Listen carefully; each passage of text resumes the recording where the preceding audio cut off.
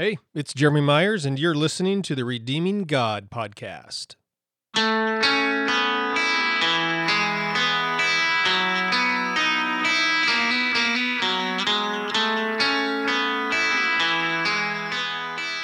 So as of today, we're going to sort of get back to my roots a little bit. I started this podcast originally as the One Verse podcast, and the goal was to sort of teach through books of the Bible. For the past couple months, almost even a year or so, I've been doing passages from the work I'm doing in my Gospel Dictionary online course. But as of today, I want to get back to working through books of the Bible. I think that the listeners prefer that, and I know I definitely do. As a pastor and a teacher, I have always preferred teaching through books of the Bible. I think that makes the most sense and also helps us better understand the flow and message of Scripture. Also, it helps me avoid passages that I want to avoid. After teaching through books of the Bible, you come to a text you have difficulty with. Well, you're forced to understand it, study it, and seek to explain it. So that's where we're headed. Now, the difficulty is I have extremely limited time in writing and research now, much less than I used to. So what I'm going to do is teach through a book of the Bible, which I've already written on and already studied. I just haven't published. And that's going to be the book of Ephesians. It's going to take us a while, but I will be teaching through the book of Ephesians.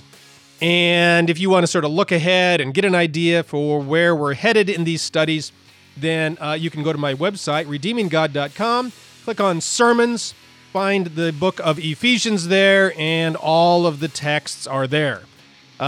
Because all of the text is already on my website, I will not be putting manuscripts up of the podcast episodes on my blog. It will mostly just be sort of some brief notes of what we talk about. Okay, so that's where we're headed. I will still be doing work on my Gospel Dictionary online course. It's just I won't be teaching it in the podcast. And to get those lessons and the teachings, of course, you can always do that by joining the discipleship group at redeeminggod.com/join.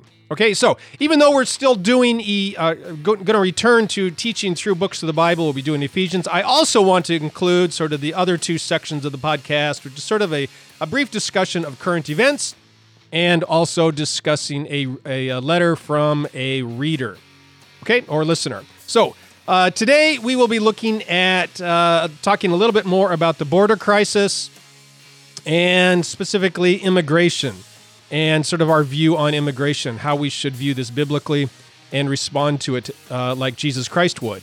Okay, then we're going to discuss an email. Actually, it was a Facebook message from a reader, basically about how to understand the violence of God in Scripture and some passages, difficult passages there in relation to, for example, Jesus cleansing the temple, that sort of a thing. Okay. And then finally, we will begin with our study of Ephesians. Today, we're going to be looking at, used to be the One Verse podcast, we'll be looking at Ephesians 1:1. We'll be slow going through Ephesians because we'll be basically going fairly slow, but I also like to dive deep into these verses, and that's how we do it here on the Redeeming God podcast. So let's dive into our brief discussion today about immigration and the border at the crisis at our border. Look, I don't know what your views are on immigration. I think most people, though, are pro-immigration, okay? And I know that in the media says that Democrats love immigrants and Republicans hate immigrants. That is fake news, okay? It is not true. And they loved to play out of context various things from President Trump about murderers and thieves and rapists and so on coming across our border. He said that in the context about some people were performing those evil behaviors, but others are good people. And so we need to make sure that we only have the good people come across and not the criminals. I think everybody can agree with that. When we have open borders, we don't know who's who. And especially right now, as our country is trying to recover from the COVID pandemic, there's no testing on the border, and we don't know who has COVID and who doesn't. It's crazy that we are testing and restricting people getting on airplanes unless they're wearing masks.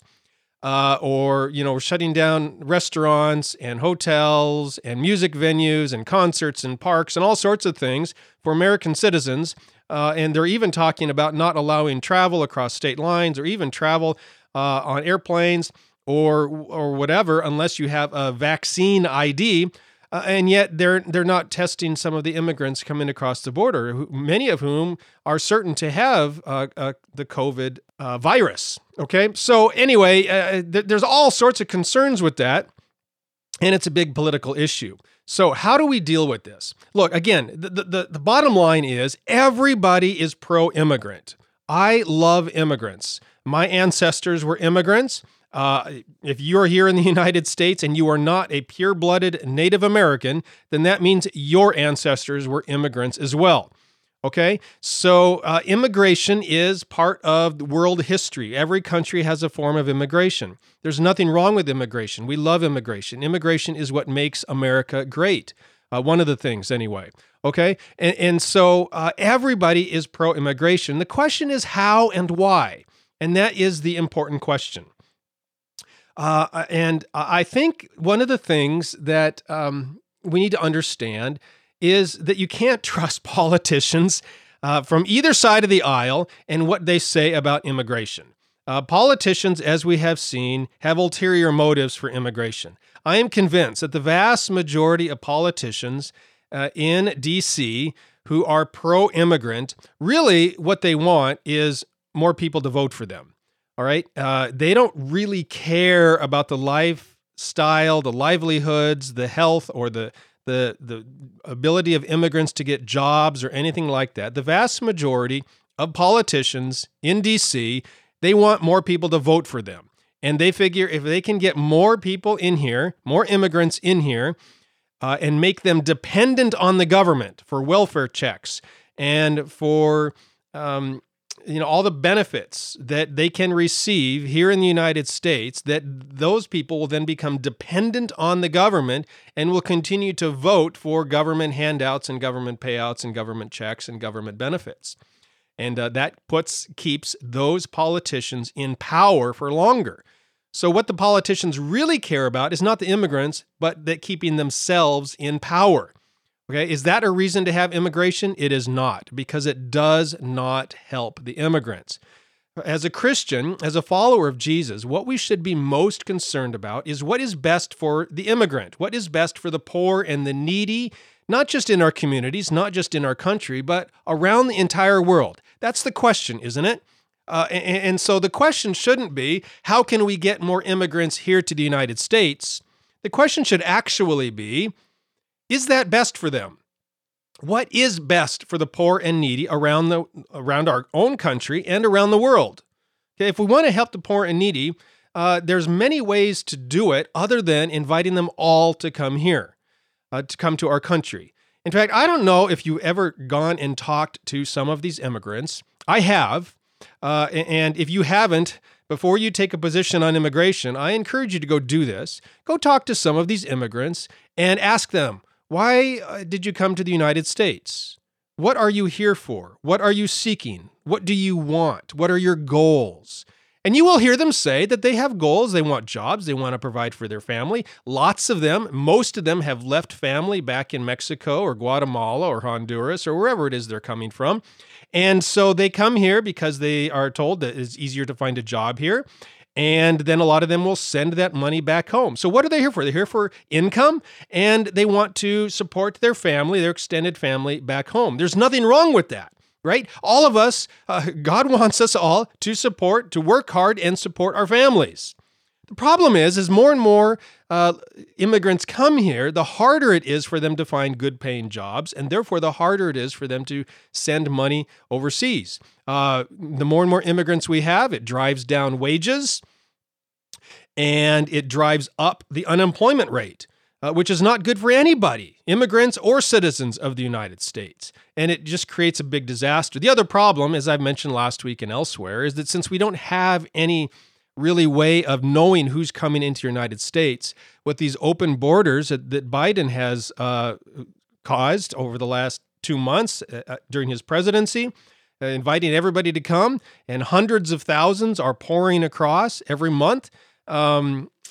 then we're allowing human smuggling and human trafficking and child trafficking and all sorts of bad actors to come into our country with drugs and criminal activities. They're not, obviously not all the immigrants are this way, probably a relatively small percentage, but it creates a disaster, humanitarian crisis that is not good for them, not good for our country, not good for the world. Okay, so the question is, what can we do? Look, first thing is you need to stop listening to the politicians, stop listening to the news, go out and talk to some of these immigrants, as I've done, to find out what they want, what would be best for them, what they need. And when I have done this, I have found that 100% of them, 100% of the ones I have talked to have said that if given the choice, they would have preferred to stay in their home country, where they grew up, where they lived, where their family and friends are, if given the choice. And of course, what would have made that possible? If they had been able to find jobs in their own country. They don't necessarily want to come to America. In a sense, everybody loves America. Everybody looks up to America, but that's because of the promise that America holds out to so many people, land of opportunity. But it's becoming less and less so. And so lots of people leave their home and their family to come here to the United States thinking they're going to find jobs, and they don't. They get stuck on the government handouts. They get stuck in homeless camps. They get stuck in these quote-unquote cages, holding facilities on the southern border, or all sorts of things that are bad for them. Okay, and so this promise of America as a land of the free, land of opportunity is quickly fading, not only for American citizens, but also for the immigrants who come here.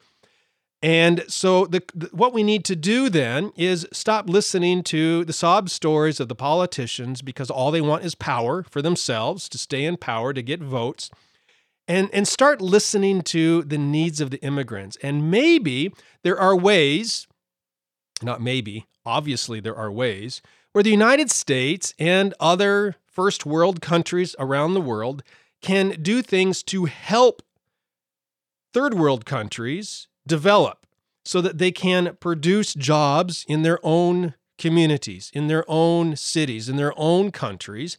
And that way, the people who want to stay where they are can stay where they are and find good jobs and support themselves and their children and their wives and their families, okay, and their husbands even. And then that is better for them. It's better for us. It's better for the whole world. As peace and prosperity spreads upon the entire earth, okay? And in fact, that is the biblical approach.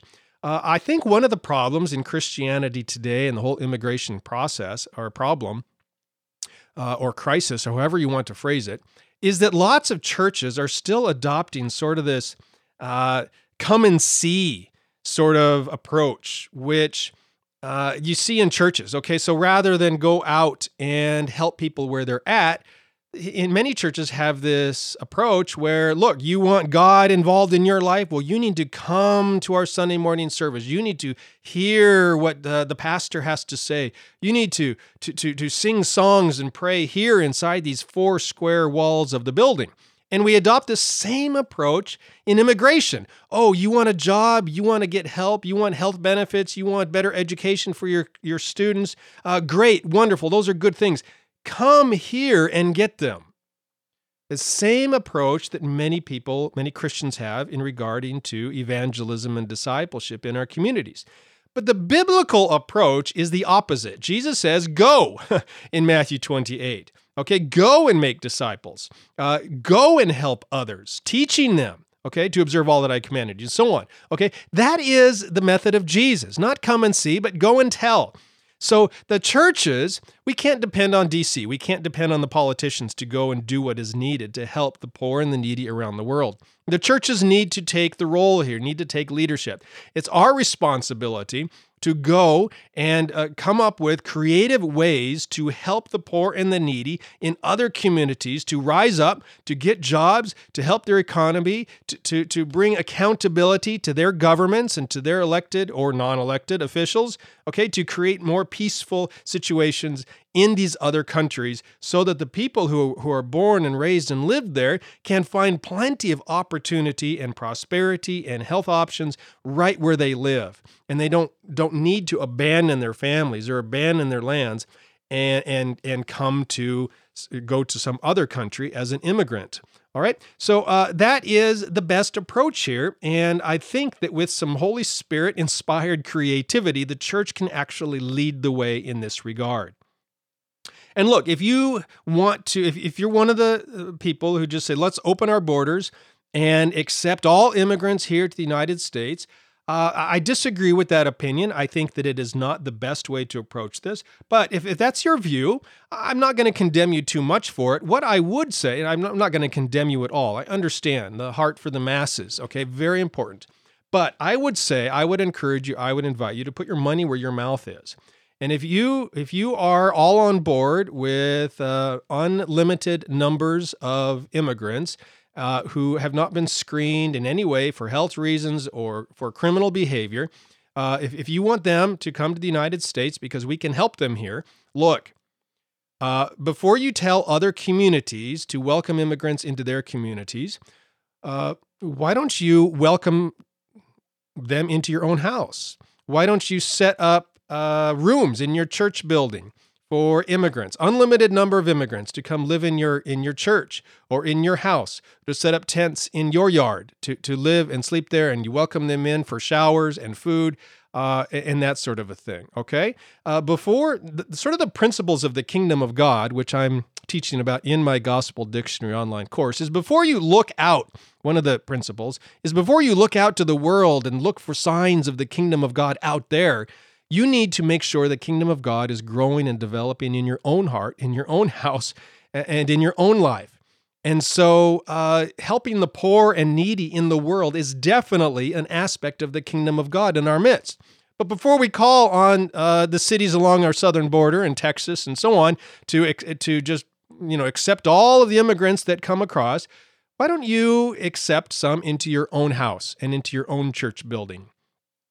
And there, in that way, put your money where your mouth is, in a sense, and apply the truths to yourself that you want other neighborhoods and other communities applied to them. And don't screen these people for crime, and don't screen them for healthy behaviors or anything like that. Just willy-nilly open it up and say anybody who wants to can come on in. All right. And if you're not willing to do that in your own house, in your church, in your neighborhood, in your own literally front yard or backyard, then I don't think you have any right to be asking other communities elsewhere to be doing this either. Okay? So let's be consistent and try to think about how Jesus would respond to the needs of the world.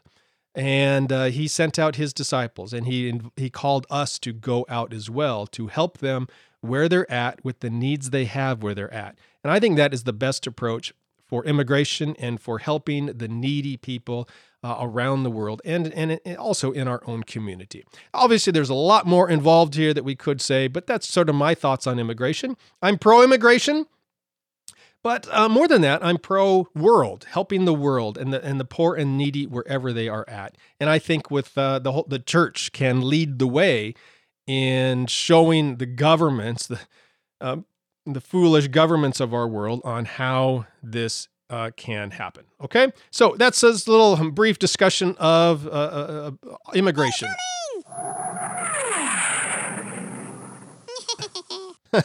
We're moving into the mailbag section of our podcast, and if you recognize that sound, that is from Angry Birds, that game you could used to play on your phone or your iPad or whatever. My kids used to love it years ago. In fact, I loved it too. But, or not Angry Birds. Was that Angry Birds? I think it was, yeah. Worms maybe. Anyway, I can't remember the game it was, but my mind is a little hazy on that. So I had a reader, in fact, it was actually a member of my discipleship group in the Facebook group, ask me about the violence of God and how we can understand some of the violent portions of God in the Old Testament.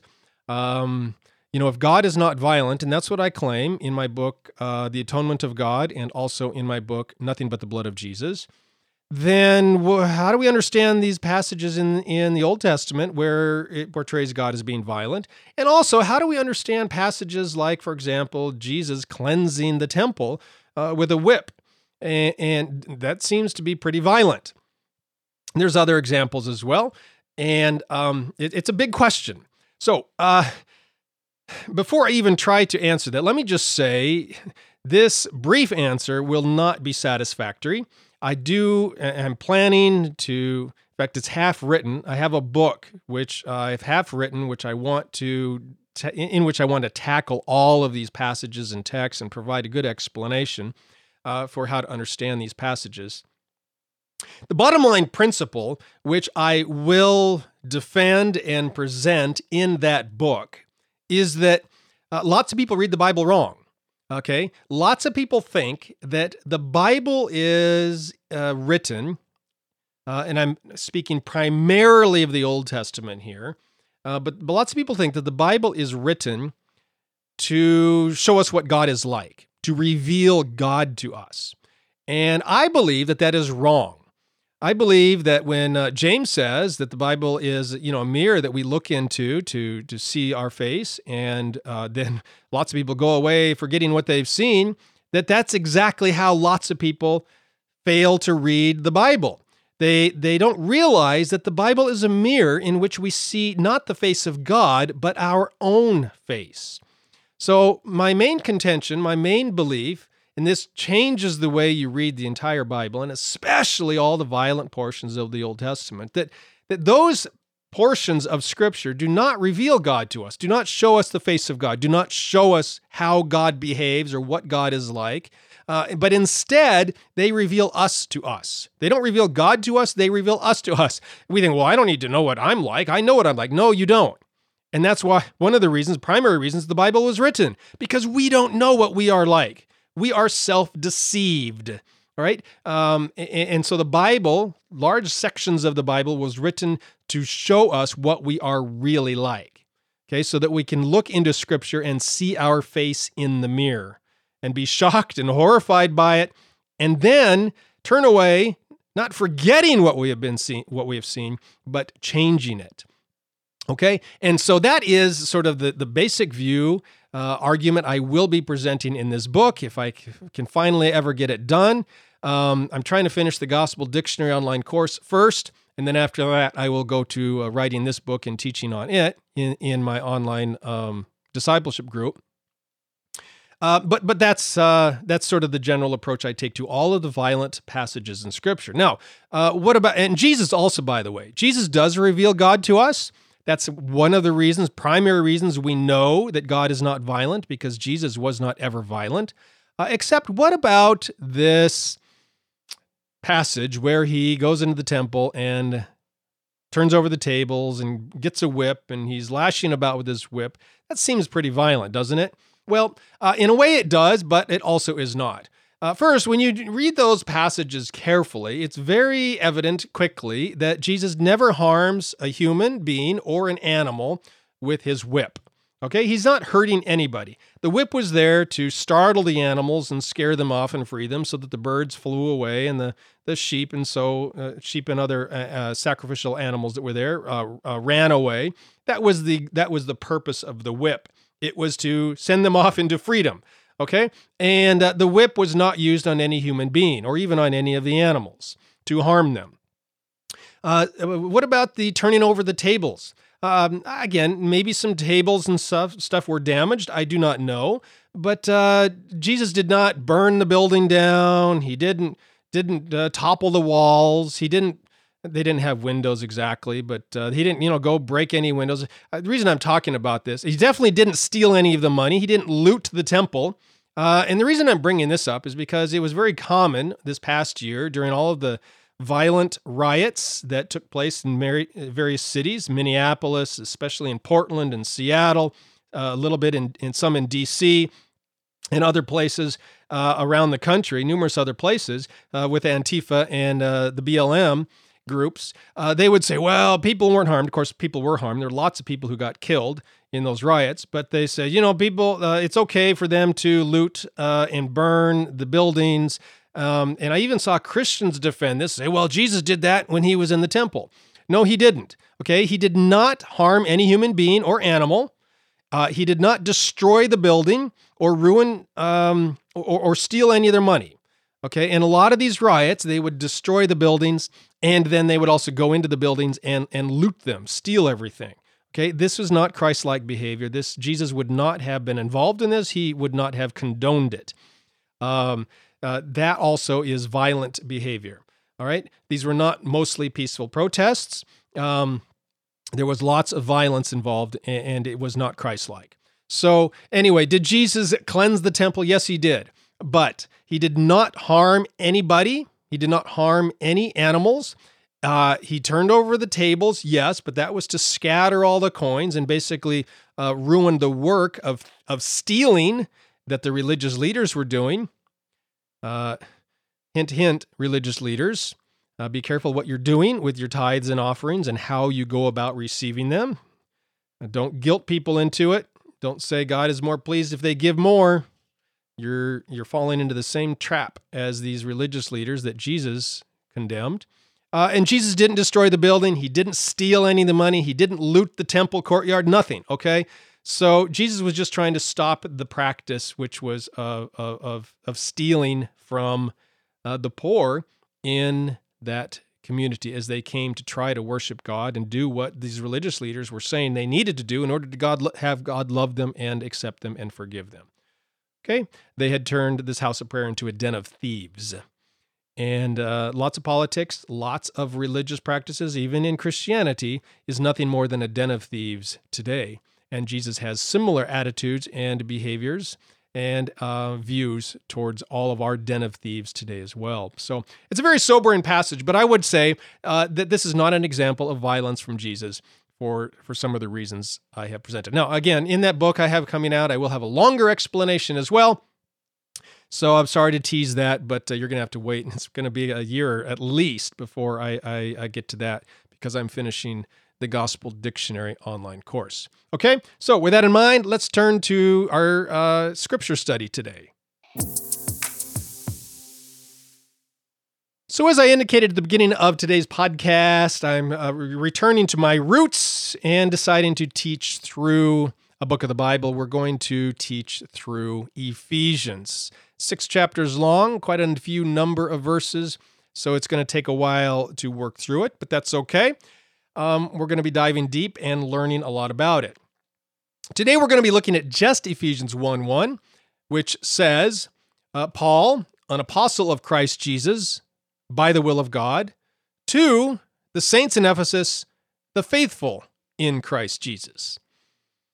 Okay, what is in there? Well, one of the reasons I'm only doing one verse today is because I also want to give an introduction, sort of an overview of the book of Ephesians, and then we'll look at this one verse. But Ephesians is 6 chapters long, and I really like sort of the organization that some scholars and authors have noted. It was sort of popularized by Watchman Nee. And the book of Ephesians is really sort of divided in half.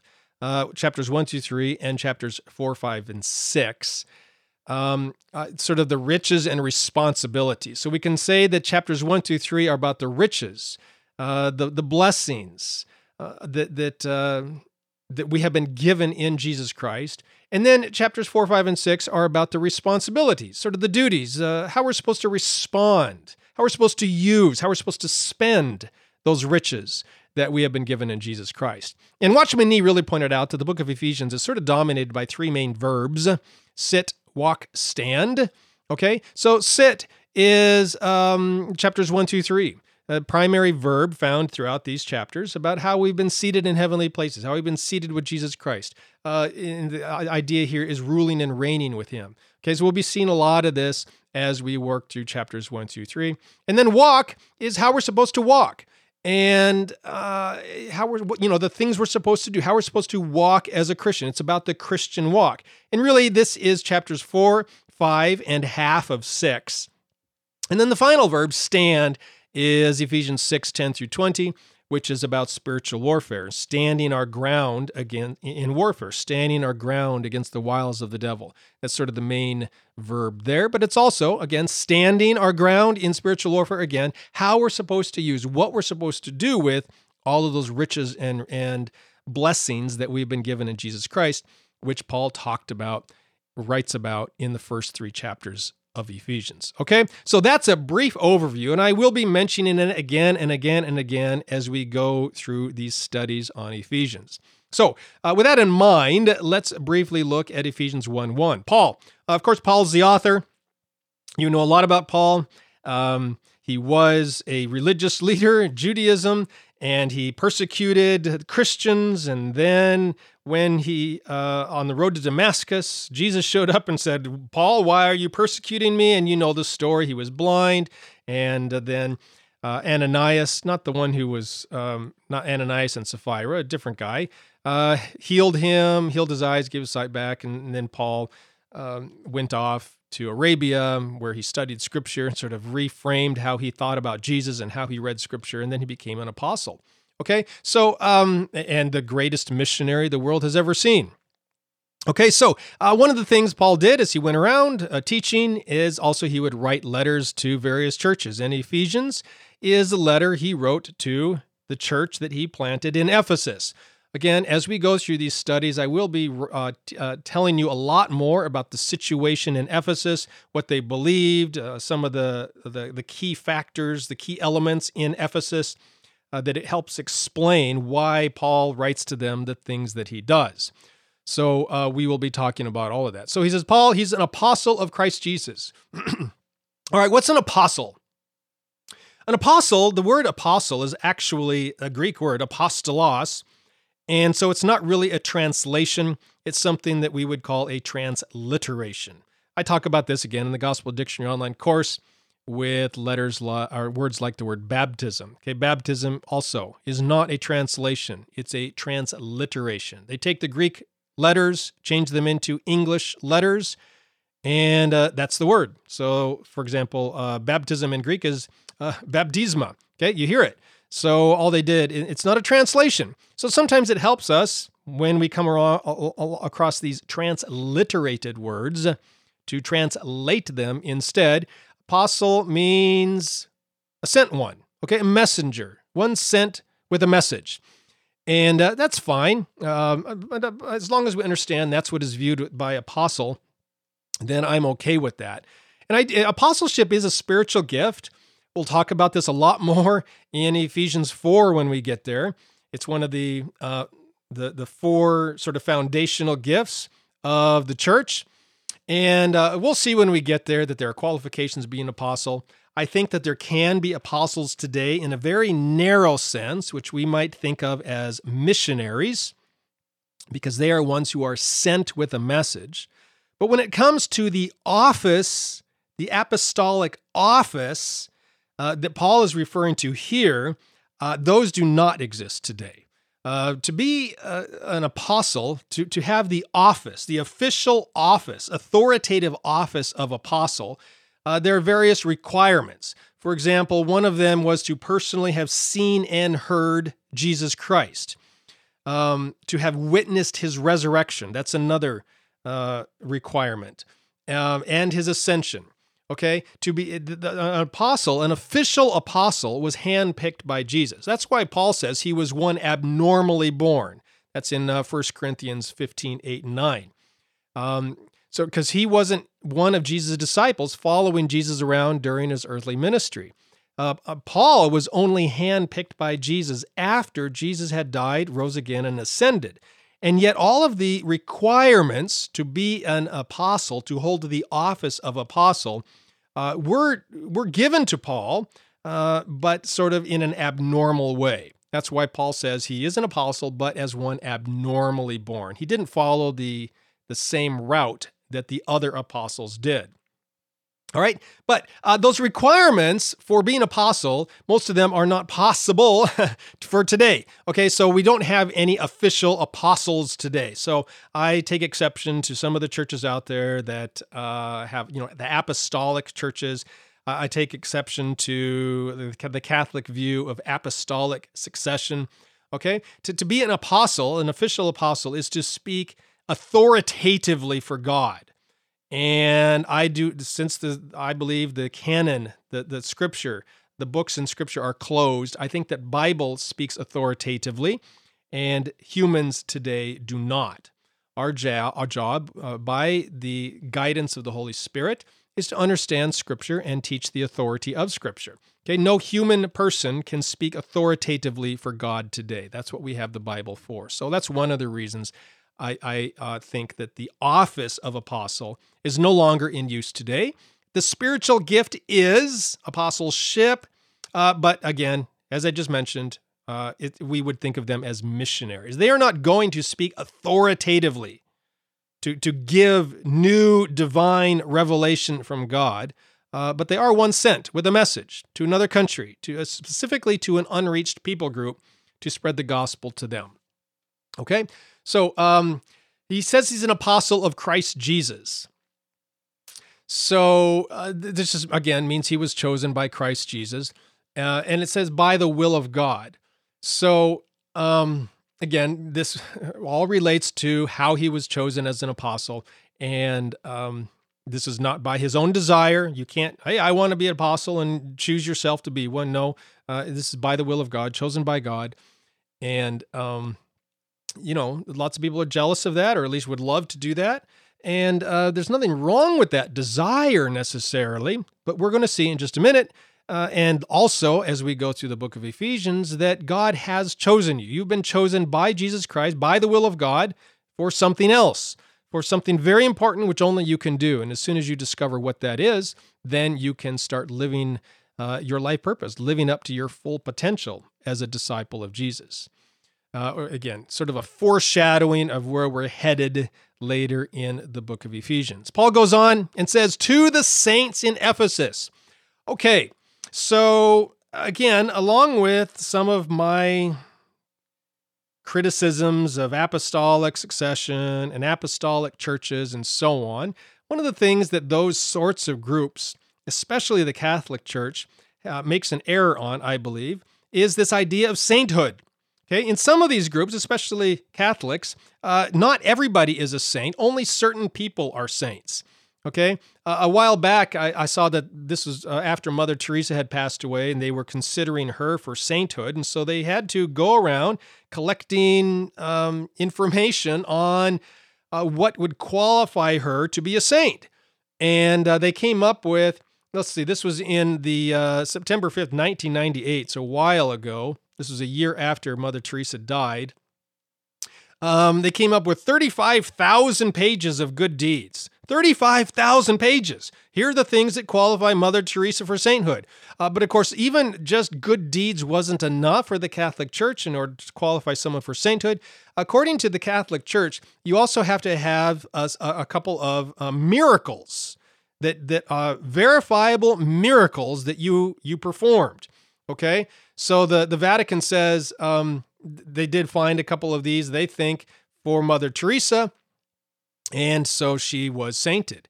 So that you need, I guess, at least 2 verifiable miracles to be a saint. Okay? And so there's lots of people in many churches that, the saints, so they pray to the saints, they venerate the saints, they look up to the saints. Well, guess what?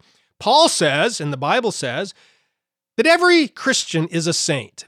If you are a believer in Jesus Christ, you are a saint. You don't need 35,000 pages of good deeds. You don't need 2 verifiable miracles in order to be a saint. Anyone who has eternal life by believing in Jesus for it is a saint.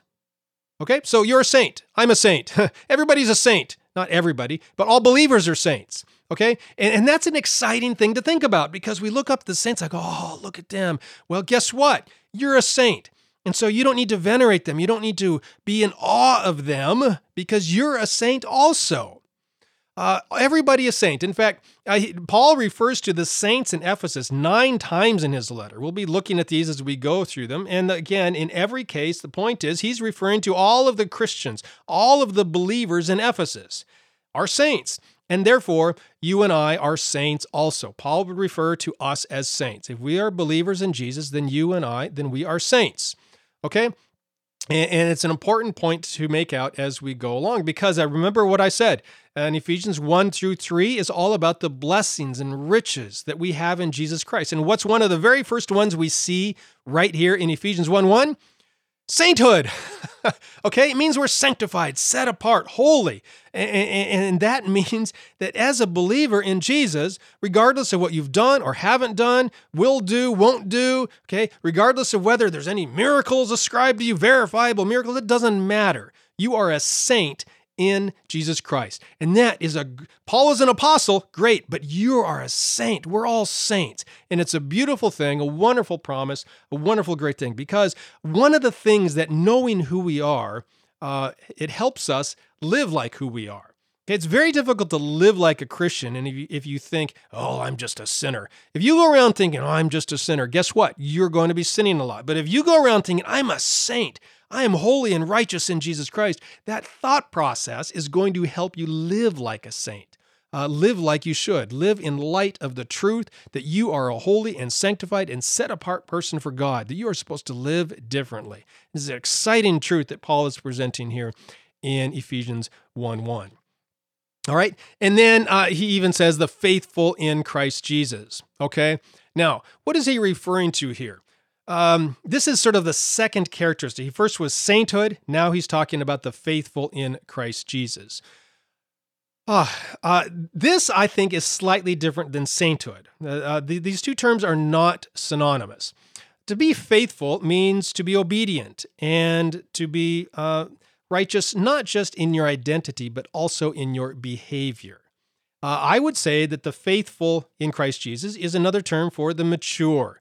So what Paul is doing here is he's calling you, again, from a position of sainthood to live in a faithful way, in a righteous way.